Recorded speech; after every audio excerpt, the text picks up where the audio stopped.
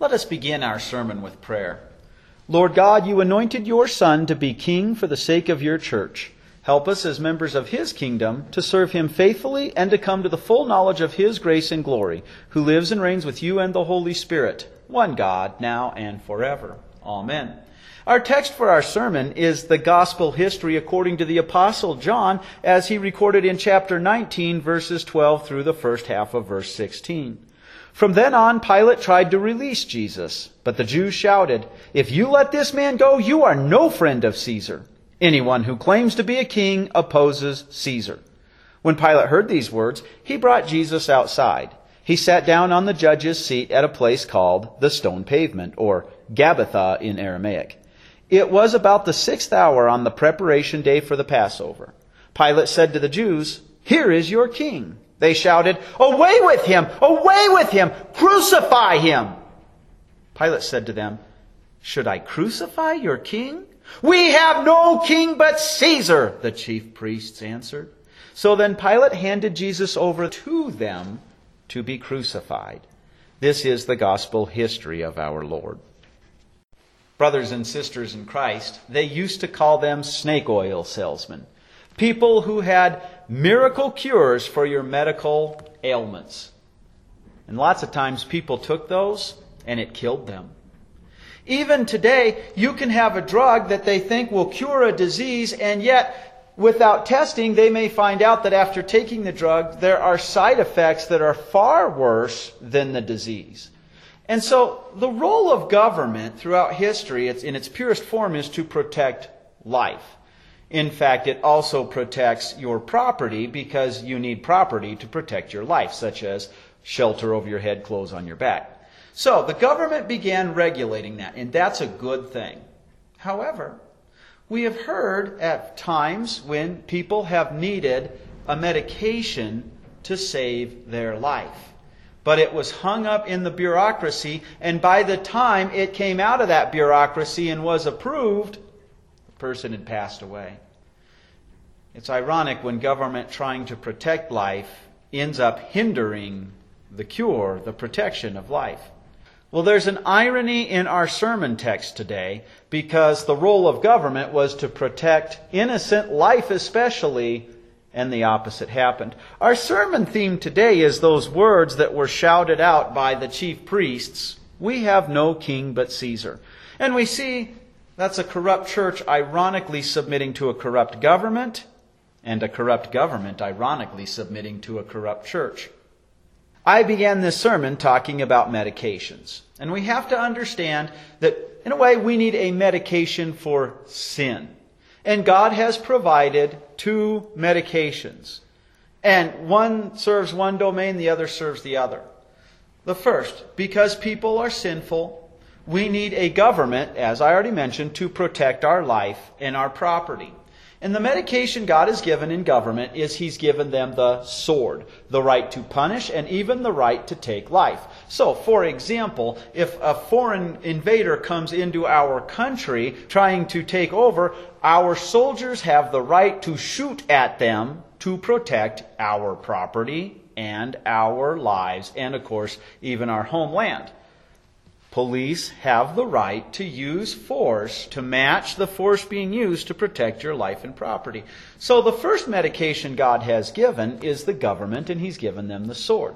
And we don't want to confuse that, because the second medication God has given is the invisible church made up of all believers. And that church can't be seen, it's invisible. So we see it when people gather together. And what He's given them is the keys.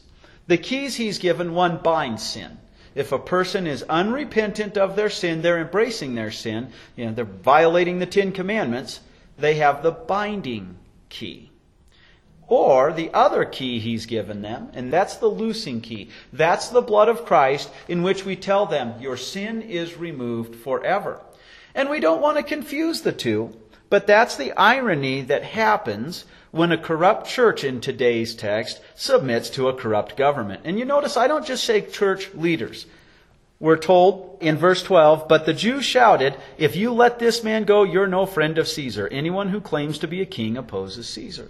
The Jewish religion at that time was pointing to Christ. And some of those people who shouted, "If you let this man go, you're no friend of Caesar," were the same people who cried out, "Hosanna," just a few days earlier as they laid out the palm branches. So the people themselves who make up the church were already showing they had become corrupt. But then, as we're told, the chief priests said, "We have no king but Caesar." And there we truly see a corrupt church, both its leaders and many of its members, ironically submitting to a corrupt government. And do not kid yourself. When they said, "We have no king but Caesar," they're submitting out of pure manipulation. Let me explain. They hated the Romans. You've heard me preach sermons before about how they despised tax collectors because the Roman government demanded 15%, but if the tax collector collected more than that, that went into his pocket. So they were legalized thieves. But the biggest reason why they hated tax collectors is they fed the beast. If they did not collect the taxes, the Roman government didn't have the money to continue putting their boot on the neck of the people of Israel. And in fact, the kind of savior they were looking for was one who would take the boot off the neck of the people of Israel and then kick the Romans in the rear all the way back to Rome and then kick them back down into the hole they crawled out of and then establish a political government based on the fact that the Scripture made it clear that Jesus was going to sit on David's throne. Brothers and sisters in Christ, the church was submitting to a corrupt government and oppressor, and the church itself was corrupted. We have to understand, this is why I make a distinction between the invisible church and the visible church. The invisible church are those who understand Christ's true kingdom. Christ's true kingdom is His rule in your hearts. The throne of David was a foreshadow of the King of Kings, the God of all creation, taking on human flesh, hence He'd be David's descendant, and sitting over the world to rule for the good of those to whom God loves, those in the invisible church. So Christ's true rule, His true kingdom, is in your heart. For you're a member of the church. And when we come together to hear and receive God's Word and to comfort each other with God's Word in its truth and purity, there you truly see the invisible church made visible. Jesus Himself says, "Wherever 2 or 3 gather in My name, there I am with them." So here we see a corrupt church leadership submitting and leading the people as well into submitting to a corrupt government. Now we've already covered that God gave us different tools to use. The state has the sword, the church has the keys. And so we often see at times when Christians get confused, a corrupt church. The Apostle Paul has to deal with the fact with the Corinthians in his first epistle to them that they're taking each other to court and suing each other. Christians themselves really should be very slow at suing each other. It airs our dirty laundry before a pagan, unbelieving world. We want to be careful as well, brothers and sisters in Christ, when a church begins submitting itself to a corrupt government and submitting itself in a bad way. When we often see this when churches have politicians in and the pastors are telling everybody, "Vote for this politician," there becomes a confusion of the keys with the sword. Christians today will often climb into bed with their government because they've become confused as to who the Savior is. And while Jesus prophesies that there will be wars and rumors of wars until He returns, many Christian churches have become confused and they think that what's truly the glory of God and God's kingdom is if they establish a utopian society, that's usually some form of communism or socialism, using the government so that they can bring peace on earth. That's a corrupt church. Corrupt because they're not teaching the Word of God properly. They're confused on that. And a government that lets them do that is a corrupt government as well. Now, brothers and sisters in Christ, even when government is corrupt, the church will submit to it until they tell them to violate the Word of God. And then we're not to take up arms and overthrow the government. Rather, Shadrach, Meshach, and Abednego, Daniel's companions, who were thrown into the fiery furnace, are a good example of they just didn't obey that law. And Daniel himself, when told he had to pray to the Persian emperor, did not submit to that. That violated God's word. He didn't plan the overthrow of the government. In Daniel's case, he blessed them.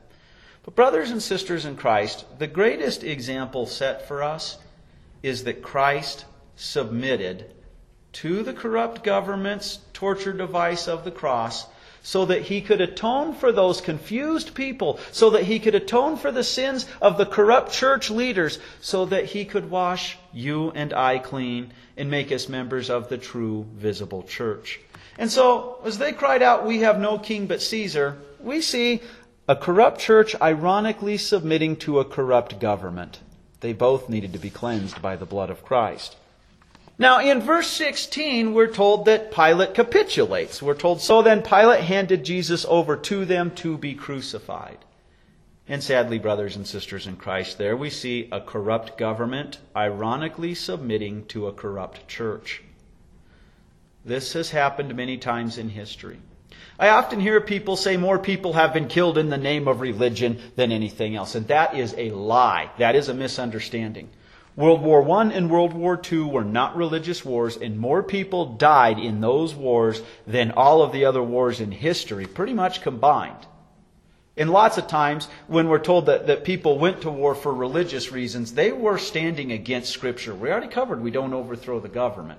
And brothers and sisters in Christ, on top of that, though, there are wars. For example, the Civil War in America, a lot of Christians died to free the slaves because they understood those people who had been enslaved were precious souls to God. Their Christianity led them to be willing to fight to free them, and they did so properly under their government.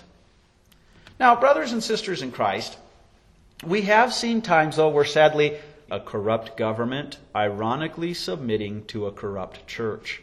And the greatest example of that is the Inquisition. Another example, for example, is you have this monk who has access to the Scriptures. He happens to be a doctor in the Old Testament. And while reading the Scriptures, ultimately he says, "Wait a minute, I've been reading these, and it's very clear that we're saved as a free gift from God by God becoming a man and taking the punishment for our sins. We're not saved by our good works. Rather, we do good works because we're saved." And the corrupt church turned around to Emperor Charles and said, "You're to kill that man." A corrupt government ironically submitting to a corrupt church. And the government happily used the sword in an area where the keys should have been used. And it's sad to say, brothers and sisters in Christ, it didn't just happen to Martin Luther. After Martin Luther's death, confused people who had been followers of Calvin turned around and used the German government and the Dutch government to force Lutherans into the Calvinist church. The minute the church is willing to use the government, the sword, to do what the keys are supposed to do, the binding and loosing key of sin, you have a corrupt government ironically submitting to a corrupt church. Brothers and sisters in Christ, however, while we always see sinners in the church, and we always, at least in the visible church, they're washed clean in the invisible, and while we will always see corruption in government, during the time of the Reformation, for example, even though originally he was somewhat playing politics himself, God used Frederick the Wise to protect Martin Luther, and the good news of salvation in Christ as a free gift was once again allowed to flourish. When Frederick the Wise died, his half-brother, John the Steadfast, also protected the good news of salvation in Christ. Yes, brothers and sisters in Christ, even when you have a democracy, if your people are uninformed or if they've been lied to, it just as the people shouted out, "If you let this man go, you're no friend of Caesar," so people can be led by lies to end up supporting a corrupt government, even with democracy. Now, we are thankful that Pilate showed some backbone because he actually had the charges for which Jesus was crucified posted above Jesus' head on the cross. In Latin, it was Iesus Nazarus Rex Judicus. That's the INRI, INRI, that you see sometimes on crosses in graveyards. Jesus of Nazareth, King of the Jews. Pilate showed backbone, at least to say this is the reason why the government allowed him to die. You guys claim he's a king. He is a king. And Jesus is guilty of being a king because he's the King of kings and Lord of lords. He's the King of all creation. And he dies on that cross so that he can atone for your sins. He submitted to both the corrupt church and the corrupt government so that he could wash your sins and make you part of the pure church, the invisible church of all believers. And he rules in your heart. Now, brothers and sisters in Christ, if your church is corrupt and not teaching the Word of God purely, it doesn't mean you use the sword and kill the false teachers. You correct it using the Word. And if the church refuses to be corrected, you leave. Go to one that does teach the Word of God in its truth and purity. When your government refuses to be cleansed, then you work in America through the voting system, not through arms. Christ even redeemed crooked government by submitting and allowing himself to die on the Roman government's torture device. He died to offer salvation, and even some of the soldiers who were there guarding him became believers. Now, brothers and sisters in Christ, as a side note, we're blessed to have a nation that does give us the freedom of religion. And I want to apply that to voting. I don't tell people how to vote. Christianity should make it clear that there are certain issues we just simply can't support. But I've never voted for somebody for president because I thought they were the perfect president of all the people, all the citizens in America. I've always voted because the other guy was worse. In other words, I didn't vote for somebody for president. I voted to prevent somebody else from being president. Sometimes the life of a Christian is picking the lesser of the two evils. But we see even today, our Congress is trying to pass a stimulus bill to help during this coronavirus. We see one side saying, you guys, this party is throwing in all kinds of pork, and that's corrupt government. But the other side saying, we think you're looking out for big business and not for the individual employee. And they're accusing each other of that in both cases. There is corrupt government. But brothers and sisters in Christ, in spite of all that, God still works through government. We've been given suggestions to help slow the spread of this virus and even to stimulate and increase and speed up the research and encourage the research into things to help give immunities to this virus and to look for cures. Brothers and sisters in Christ, the ultimate irony here is we look at a corrupt church ironically submitting to a corrupt government, and a corrupt government ironically submitting to a corrupt church is we need both. And they both need each other. What do I mean? The government provides protection for your life and property. And when it's providing protection for life, it's providing protection for the church. Because yes, there are people of other religions, and there are sadly even those in Christianity, as we've already covered, who would use the sword, abuse it, to force other people into their teachings. That's why we need a government to protect life. I've often said, my neighbor does not need laws to protect them from me. I've had a few times, never anything major, where a neighbor has said, Fred, you're doing this, and it's kind of frustrating. Oh, thank you for telling me. I'll quit. Because I love God and I love my fellow man. I need the government to protect me from my unbelieving neighbor who maybe will steal my property, who maybe will steal things that I need for my life. But brothers and sisters in Christ, not only does the church need the protection of the government, but especially here in America, the government needs the church. Why is that? Well, I just mentioned that my neighbor does not need the government to protect them from me. Do you realize when we have Christianity, the true believers, because they love God, submit themselves to God's 10 Commandments? Those are the laws they need. But when we become less and less a Christian government, when there's less and less Christian citizens, you'll notice the more unchristian America becomes, the more laws we have on our books because we don't govern ourselves. The church deals with the keys, but it also, because we have the Holy Spirit in our heart, because we have Christ in our hearts, we're not going to steal. We're not going to take life. So both are needed. I began this sermon talking about when a government trying to prevent a medication from taking a life ends up in its bureaucracy keeping that medication from the hands of somebody who needs it. Christ is the true medication for a corrupt government and a corrupt church.